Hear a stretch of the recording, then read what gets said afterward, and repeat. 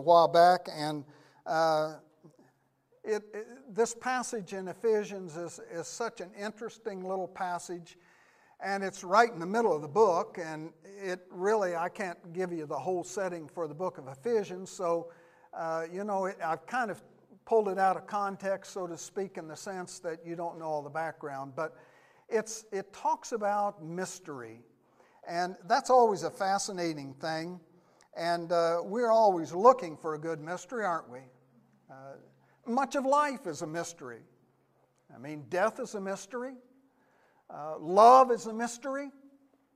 The mysteries of all kinds of things. The universe, our bodies are a mystery. How they function or don't function becomes a mystery. So in that sense, I wanted to look at this text and just share in chapter 3, verses 1 through 6 of Ephesians.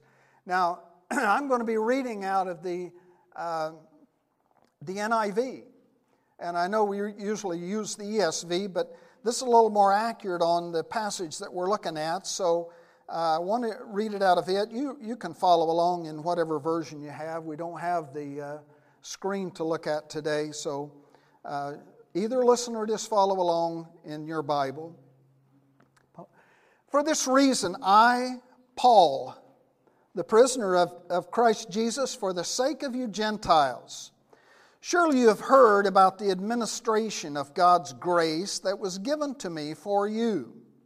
That is, the mystery made known to me by revelation, as I have already written briefly. In reading this, then, you will be able to understand my insight into the mystery of Christ, which was not made known to men in other generations, as it has now been revealed by the Spirit to God's holy apostles and prophets.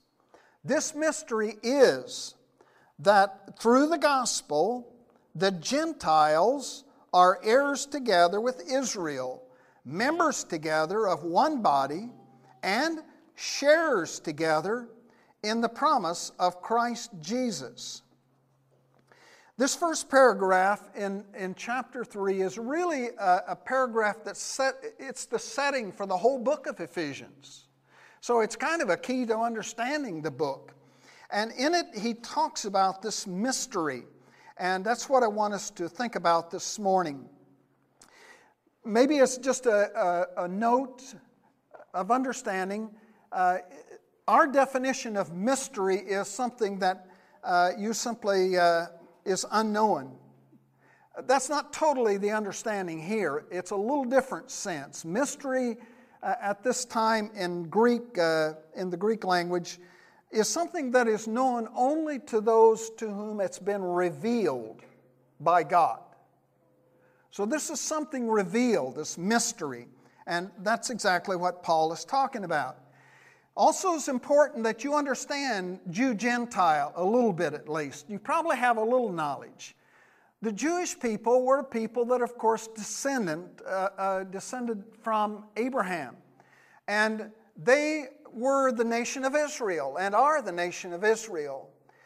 Very distinct people, very different from the rest of people, which were Gentile. You and I, unless you can have your ancestry traced in the Jewish lineage, would be considered a Gentile. And it's important that you understand that at the time that the New Testament is given here, the time of Christ, and even before, the Jewish people saw the Gentiles literally as undesirables, dogs. And the Gentiles felt about the same. They thought the Jewish people were very weird and in most cases had wanted nothing to do with them. So there's an alienation there, and that plays into what Paul is talking about when he addresses us here in Ephesians in these few brief verses. In fact, even back in the Old Testament, before Christ, if you wanted salvation, where did you go? You went to the Jewish people. If you wanted to know God, you went to the Jewish people. And that was very plain. Interesting what Jesus says in John chapter 4. You remember the woman at the well that he was talking with the Samaritan woman? Listen to what he says in John chapter 4, verse 22. You Samaritans worship what you do not know. We worship, that is Jews, worship what we do know. For salvation is from the Jews. Jesus made it very plain that it came to us from the Jewish people. So only as an Israelite were you able to be, as a Jew, knowing God. And if you wanted salvation as a Gentile, you came through them. You came to the Jews and went through them. The beauty of who we are in Christ. Today, we have no barriers. There's nothing there that we have to go between, or there's no people that we have to address in order to get to God. We go through Jesus Christ and Him alone. And that's the neat part, or one of the neat parts. Now, in chapter 3, verse 1, back in Ephesians, let's begin there. And we're just going to kind of work through this passage verse by verse. He talks about Paul, as Paul is talking about himself as being a prisoner. He says, for this reason, I, Paul, the prisoner of Christ Jesus, for the sake of you Gentiles. Now, the first thing that you'll see here is that Paul is a prisoner. Actually, there's two parts here. Paul is a prisoner, and then in verse 2, he's an administrator. So there's two parts to this. Administrator, prisoner. Let's look at him as a prisoner. He says, I'm a prisoner of Jesus Christ. Paul is teaching this mystery to us here through the letter to Ephesians. And it may be a little difficult to see how he's coming at this. So let me help prepare you for that.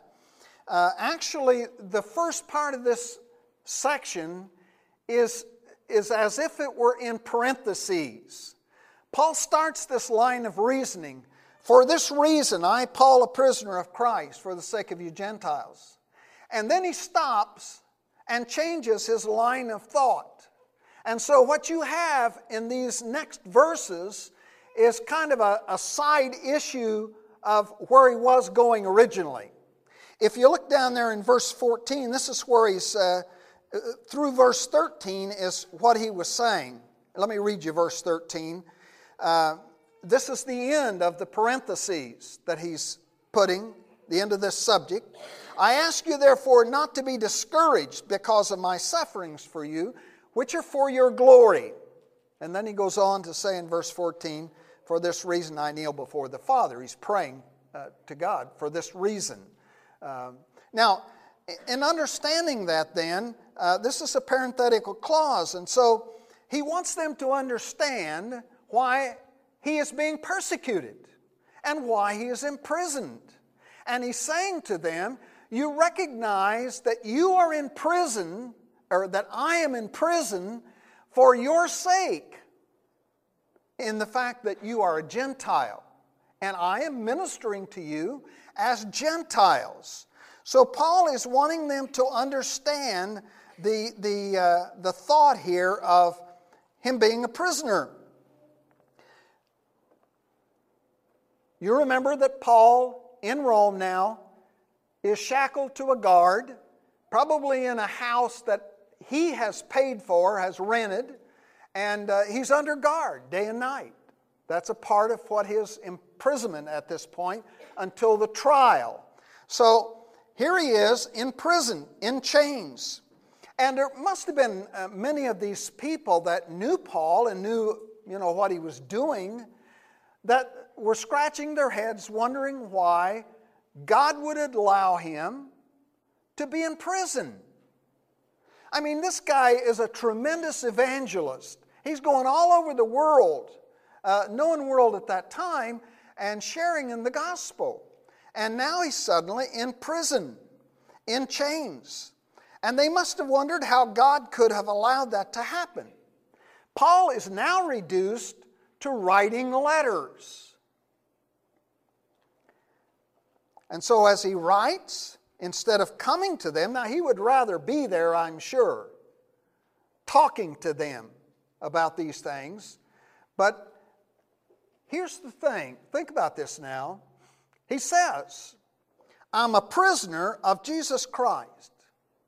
I'm his prisoner. Now, in that sense, Paul knows that as a prisoner, he does whatever God wants. He's not a captive of Nero, even though he physically is, in a sense. He's ultimately a captive of Jesus Christ. Why? Because he knows that he's not here unless God has permitted it. He's under God's charge, not Nero's. And so, yeah, he's in prison, but he's okay. He's content because he knows God has some purpose. Now, we know, looking back and reading this letter and many others that Paul wrote while in prison, we wouldn't have had those had Paul been running all over the world.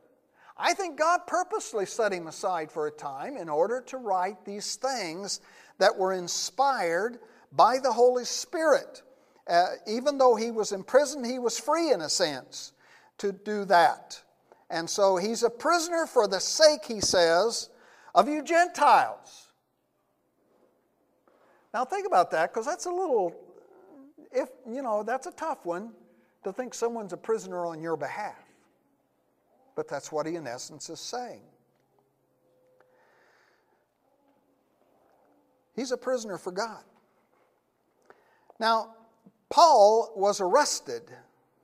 If you remember back in Acts chapter 21 and 22, Luke writes, who was a part of the journeys of Paul.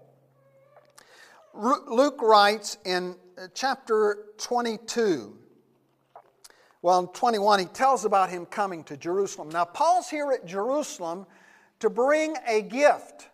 The Jewish people were suffering greatly in Jerusalem. The Christians there in Jerusalem, especially, hard hit. And so Paul has collected from around the churches that he's established to give money to the Christians in Jerusalem. So here he is with this offering, and he's in the temple, and some of the Jews recognize Paul. And there is a small riot. Because, Paul is, talking to Gentiles. And they don't like that. And so he's arrested. Now, after he's arrested, he pleads. He asked the Roman officer in charge of him if he can address the crowd. And so Paul speaks to these people that are so upset with him that there's been a near riot. So Paul addresses them. They listen quietly, amazingly, until we come to verse 21 of chapter 22. Listen to what it says. Now this, if you've got a red letter edition, this is Jesus speaking. Words of Jesus. Then Paul is telling about his conversion to Jesus Christ and his revelation from Christ. Christ appeared to him and he was converted. Verse 21, the Lord said to me, "Go, I will send you far away to the Gentiles." Now, this crowd again is near a riot. Why? One word, Gentiles. In verse 22 it says, the crowd listened to Paul until he said this. Then they raised their voices and shouted, "Rid the earth of him. He's not fit to live." All because Paul says, Jesus revealed to me that I was to go to the Gentiles. That was to them one of the worst things that could ever happen. Now understand, this wrath is not one-sided. The Gentiles didn't think much better of the Jew than the Jew did of the Gentile, so it's pretty much mutual. Just, for example, lines are drawn today amongst people, different groups of people. Back then, the Greeks believed that if you weren't a Greek, you were a barbarian. That was just the way they looked at it. So the Jews hated the Gentiles and hated any talk about Gentiles, especially here in the temple. So Paul's suffering has clothed him with some authority. And so he is speaking to them with the authority of Jesus Christ. And, it would be like someone who goes to war for us and comes back with a leg missing. When you talk to him, he speaks with some authority concerning this war. The doctors that have gone to Africa, and I've ministered to people where the Ebola virus is and have gotten sick and near death. If you were to talk to them, you would pay attention because they speak with some authority of what they're sharing. Paul has, some authority in this because he's been through this. And so I think what Paul wants the Ephesians to know is this: you folks are benefiting from what I am suffering. Now, it wasn't that he was bragging, but he's saying, I have laid down my life for the cause of Jesus Christ. And he wants them to know, you will benefit from my arrest. That was his point here. So, he's writing rather than visiting because he can't visit. The second verse of Ephesians. Let me turn back there.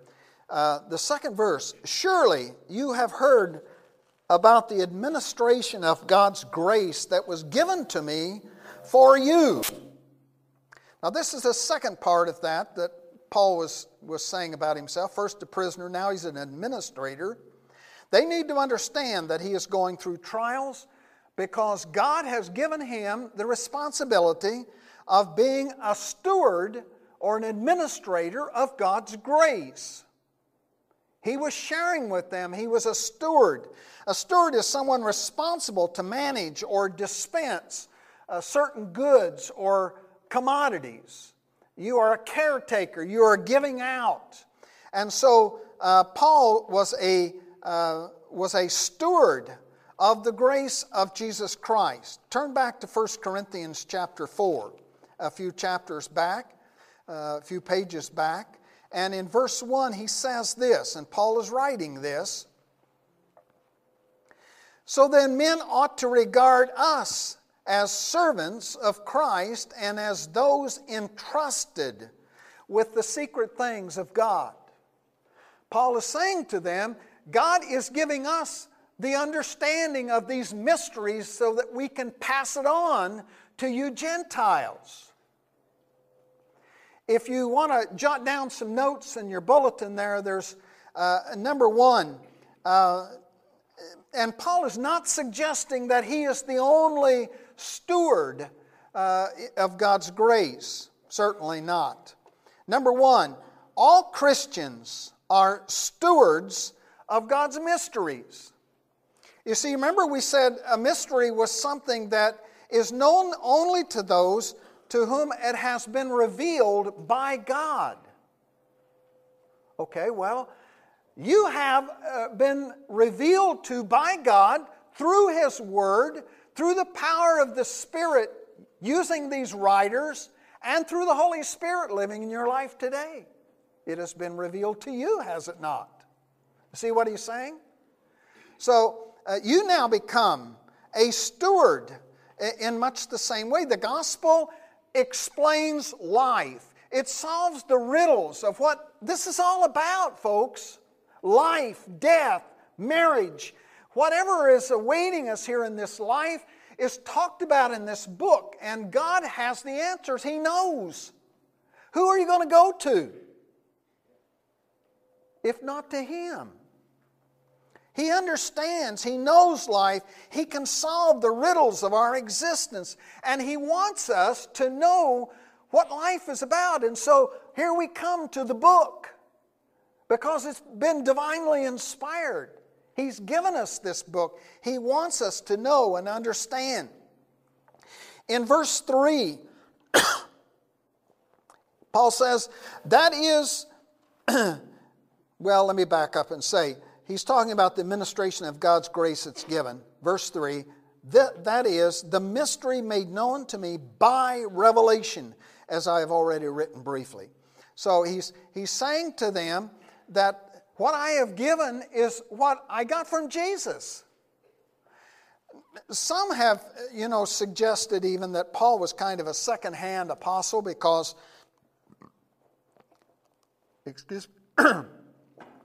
contrary to the other apostles, Paul did not live in the realm that Jesus ministered in and taught in.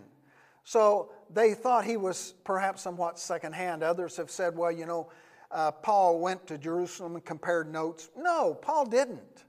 Paul had it revealed by Jesus Christ. In fact, Paul never even went to Jerusalem for 3 years. And then he only talked to James, the brother of the Lord, and they didn't discuss doctrine. Paul went 14 years before he came back to Jerusalem and talked with the apostles that were, from the earlier group of apostles. So he was very much revealed to by the Lord Jesus Christ. Nothing second-handed about it. Christ revealed these to him, the secrets that he's talking about, the secrets that touch the hearts and lives of our existence, the mysteries of this goal toward which God is moving us in human affairs. There's a place where He's taking us. And that's all a part of this mystery of Christ that He has and is revealing to us. And so in verse 4 he said, in reading this, then you will be able to understand my insight into the mystery of Christ. See, by reading this book, you can understand. You'll have some insight into the things of Jesus Christ. Understanding, he says, the mystery of Christ. Now, folks, that's where it's at. Everything is in Jesus Christ. That's the hope that you and I have. Everything that we are as Christians is in Jesus Christ. He alone. It's in Him. It's around Him. It's through Him. These troubled times that we live in, the pollution that we can't solve, the wars that are going on, the poverty, the abuse, the racism, the drugs, you name it. I mean, our world is full of it. The Bible addresses these. Don't take what the world says as an answer for what this life is about and what the mysteries of life are. Go to His Word, understand it, dig into it. Here's the solution to all of the problems that you and I have.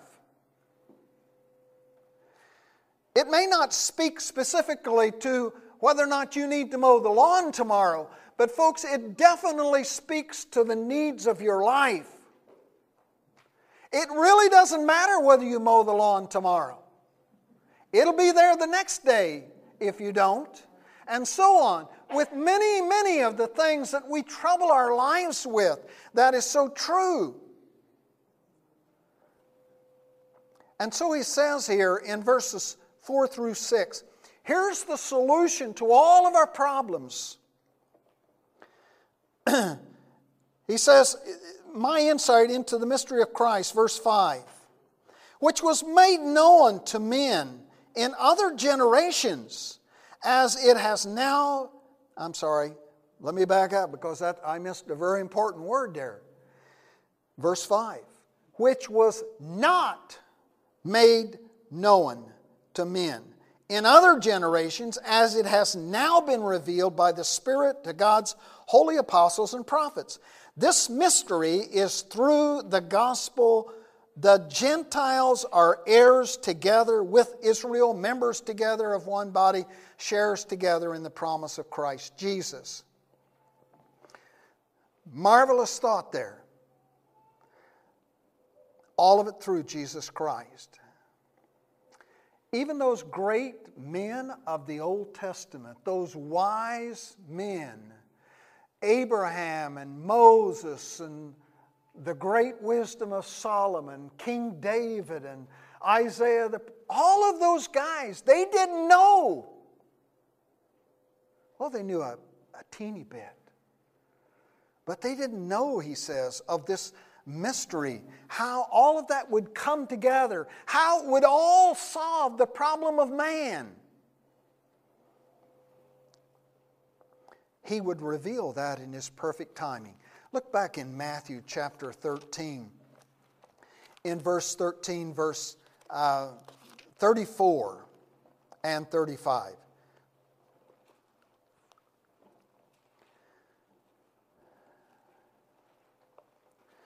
(13:34).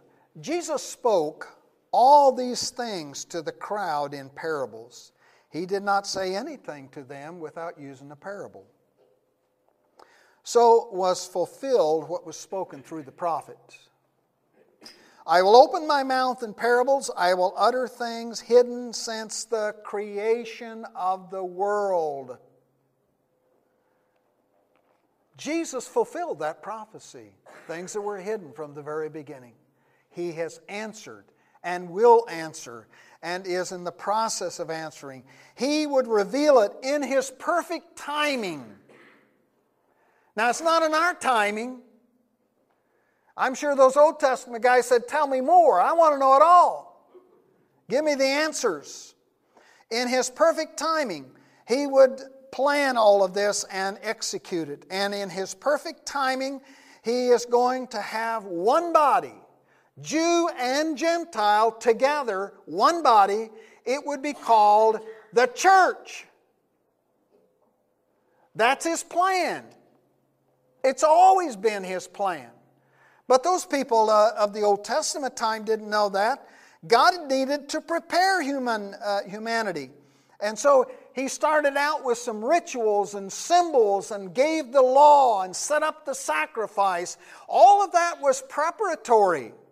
It was a way of getting their minds prepared for the big truth that was to come, so to speak, which was to be Jesus Christ.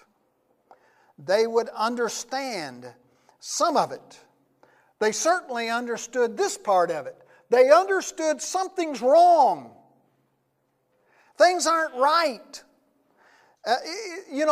What's wrong with me isn't cured by just making some nice, good resolutions. That doesn't solve it. Have you figured out that just because you decide tomorrow, I'm going to be a better person? It doesn't work, does it? And so, that's what he's saying here. They realized they knew there was something wrong and it wasn't going to be cured by something like that. The only cure for it was death. You see, that's the cure for sin. It is death. So he's preparing these people in the Old Testament. Now they knew that Gentiles would somehow be able to receive salvation, but they didn't know much beyond that. Don't you feel blessed at how God has revealed to us? They didn't know much. They certainly didn't think that they were talking in terms of being equal with Jews. Yeah, maybe the Gentiles will be saved, but it'll kind of be an afterthought of God. We won't be real citizens together with the Jews. In Ephesians, if you look up there in verse 14 of chapter 2, he's already talked about this within his letter. Verse 14 and 15, for He Himself is our peace. Who's He talking about? He. Christ, of course. Who has made the two one and has destroyed the barrier, the dividing wall of hostility. It's gone. By abolishing in His flesh the law with its commandments and regulations, His purpose was to create in Himself one new man out of the two, thus making peace. Well, He's talking about the Jew-Gentile thing, about all men being able to come to Christ in this way, through Him, through Jesus. In fact, He's contrasting in this second part of chapter 2 the double alienation that Gentiles that we would feel. We are not only alienated from God, we are alienated from the people of God. So it's a double alienation as a Gentile until Christ. And then there's a double reconciliation, because not only are we reconciled to God, we are also reconciled in one body to the Jew. We're together with them now.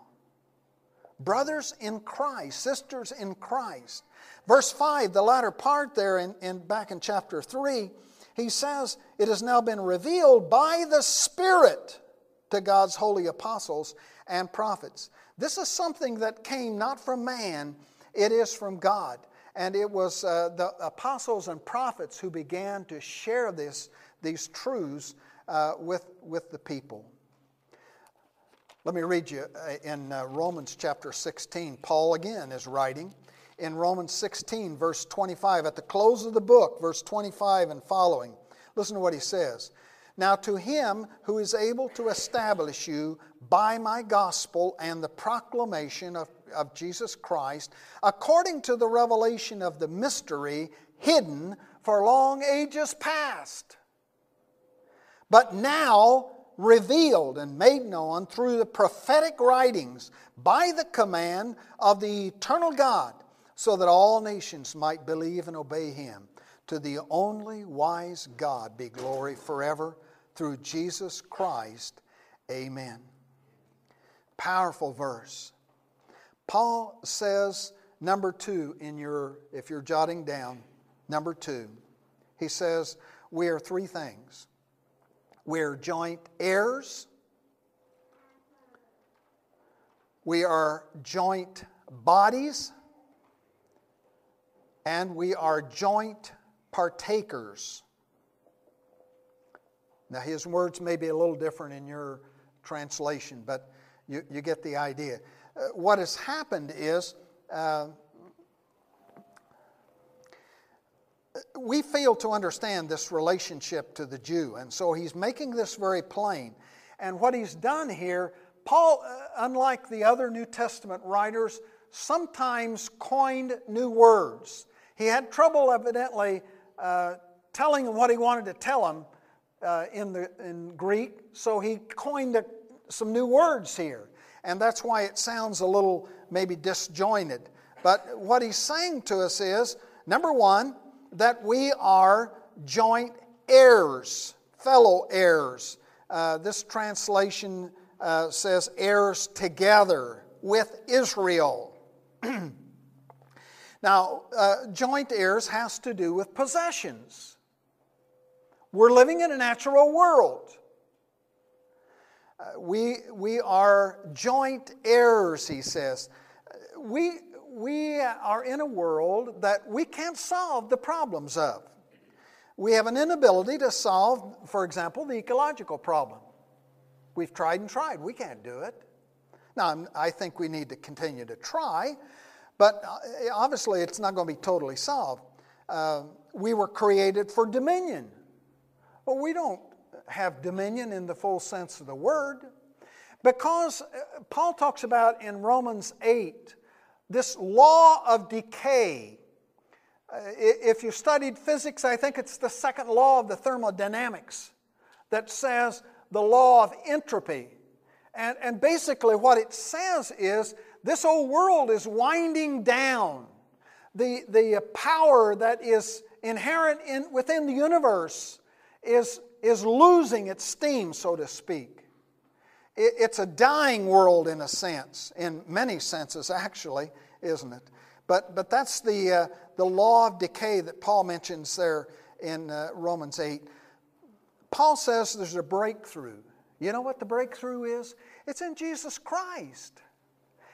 This old world has been broken through because God has given us the beginning of a new creation. You say, well, what's that new creation? What we are, who we are in Jesus Christ. The resurrection was actually a creation of God. And so as we live in Jesus Christ, we're living spiritually in a new creation. Does that make sense? So we're no longer bound in the full sense by this old world. In fact, our main emphasis is living spiritually in Christ.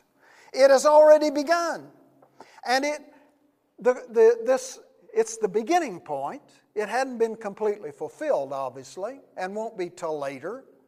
But it is the beginning, and we live in this realm by a different principle or principles than what we live in this world. It's a reversal of this law of entropy or the law of decay, because this new creation will last. It's going to go on. Who you are is not going to die at the grave. Who you are in Christ is going to be enlarged when you die. See, because this old decay world has no hold over the resurrection, over the new creation in Christ. And so that's a part of what he's sharing here, I think, with these folk. No one in the Old Testament had any imagination of what that's going to look like. And we don't really know a lot, do we? We just think we do sometimes, but I don't think we know a whole lot. But I like what Job says, and I've quoted this several times at funerals. Job in chapter 19 says this, in verse 19.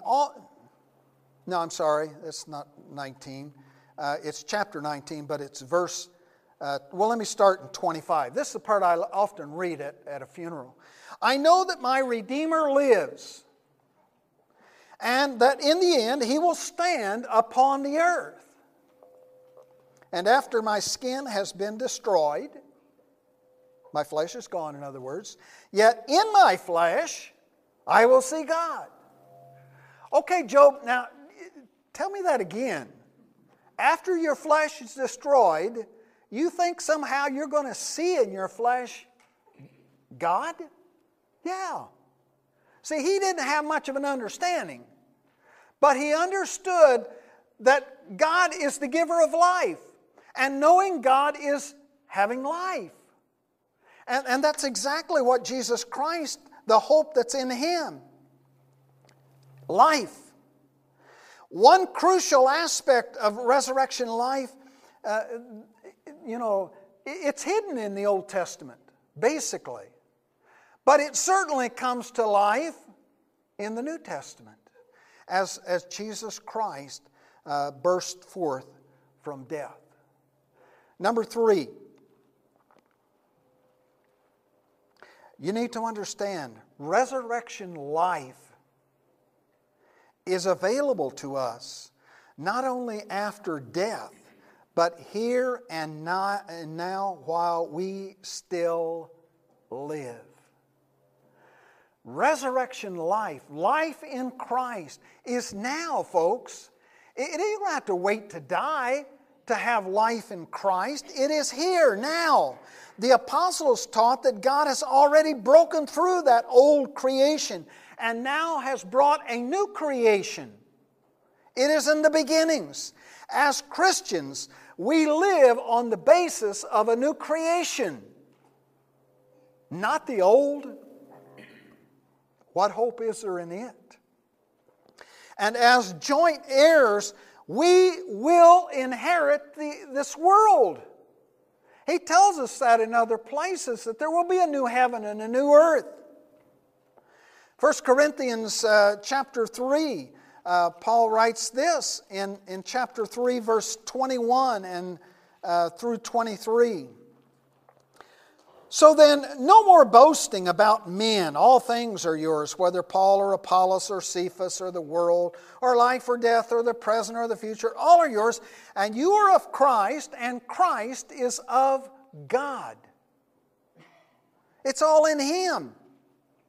Whatever you're dealing with there, it's in Christ. Hebrews 1 says, we don't see what it's going to be, but we know it's going to happen.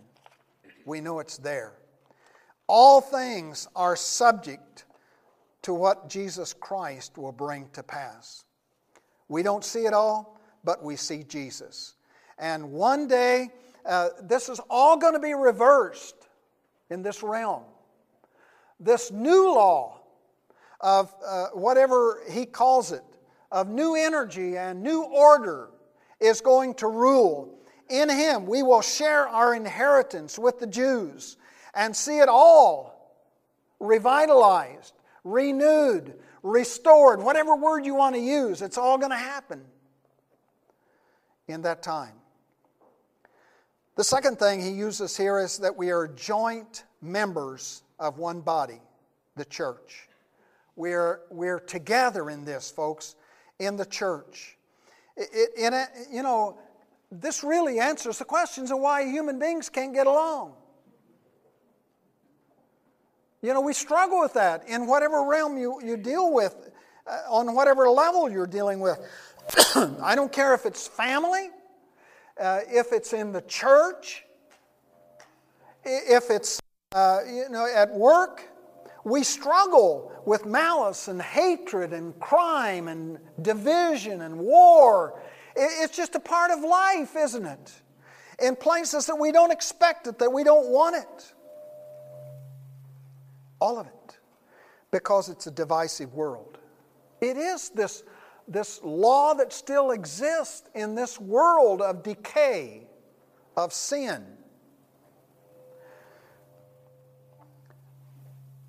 Fourth, God's eternal purpose is to create a body of people who will love Him and love others. That's what He desires. That we love Him, that we love others. Human division and strife began where? Way back at the beginning, didn't it? It began in Genesis. When God confronts Adam, and Adam says, wait a minute, Lord, it's your fault. You gave her to me. Well, it's also her fault because she gave me the fruit. And so the division began, didn't it? And that division went on through history, but it very shortly ramped up when a son kills his own brother. You see how sin has multiplied. The rest of the story and how these stakes are raised in division from family arguments to arguments wherever we go. Why can't we all get along? I'm always amazed at the sticker and would like to question somebody that has the sticker that says, coexist. Okay, but on whose terms? How do you coexist? The Boko Haram in Nigeria, are you going to coexist with them? The ISIS in Syria and Iraq and all over the Middle East there, are you going to coexist with them? I can pretty well tell you what their terms are of coexistence. It makes no sense. Sin has entered this world and destroyed it.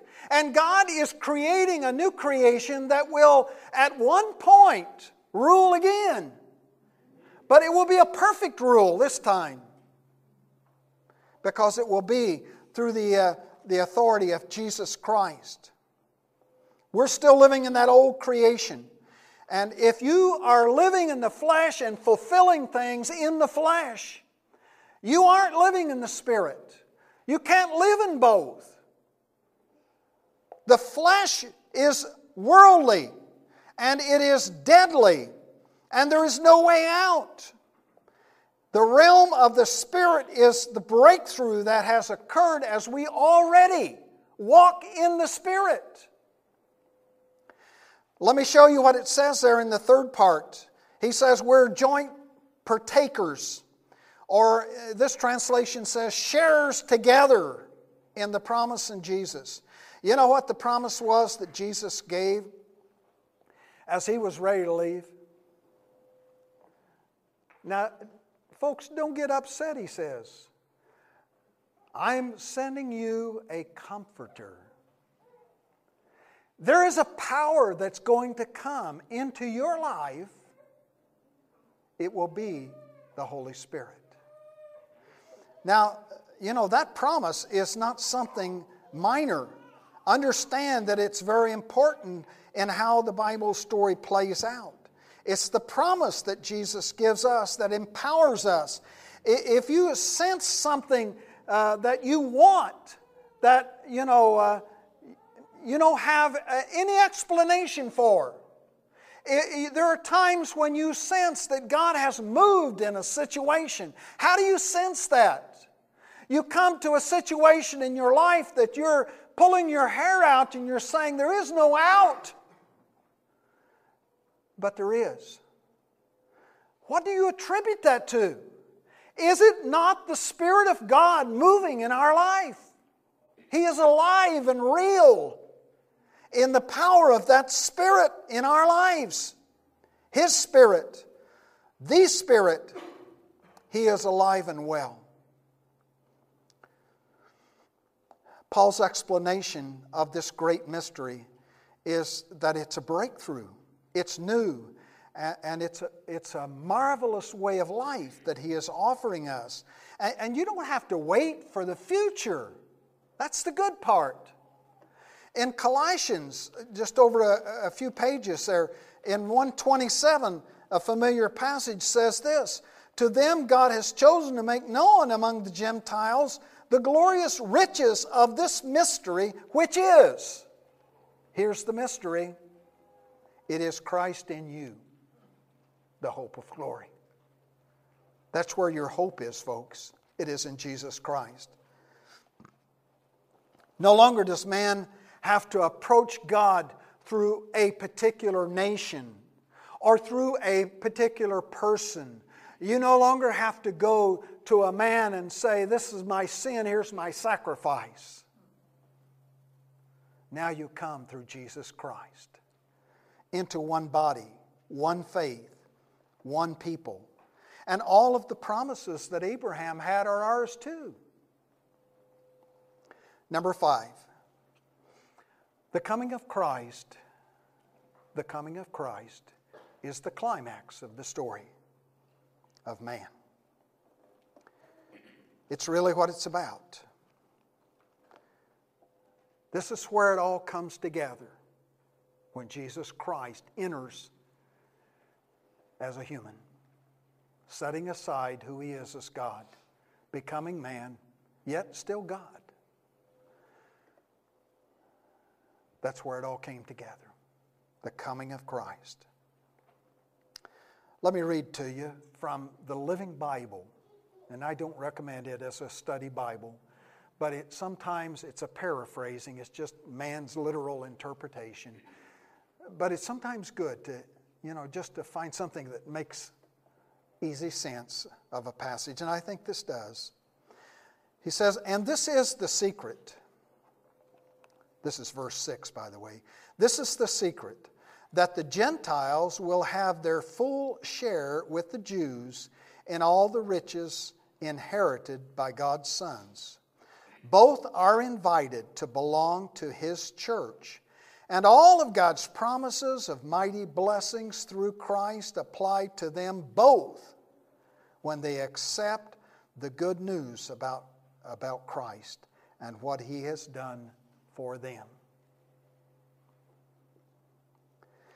Some of the greatest parables are the ones we see in nature. And when I see a cocoon, I think that's us. We're that caterpillar crawling around and have now maybe crawled into that cocoon and are awaiting spring. What's going to happen? When that cocoon opens, that caterpillar comes forth free a new creation. And folks, what we are right now is not what we're going to be, but just a beginning. But when all of that takes place, there's going to be an unveiling, an opening up of things, even greater mysteries, I think, perhaps, that we'll understand. It'll all be revealed in Christ. What we have is a blessing that is beyond description. I hope you appreciate who Jesus is in your life. He has given everything for you. He has blessed you in so many blessings in Christ Jesus. Let's pray. Father, we just thank you this morning that we can come in the name of Jesus Christ, not on our own merit, not on our own standing, not because we're going to make it better tomorrow, but because we have Jesus Christ as our Savior, as our rock, as the one who brings all for us. And we come to you today praising you for that hope, that aliveness that is in Jesus Christ right now. It is in Jesus we pray. Amen.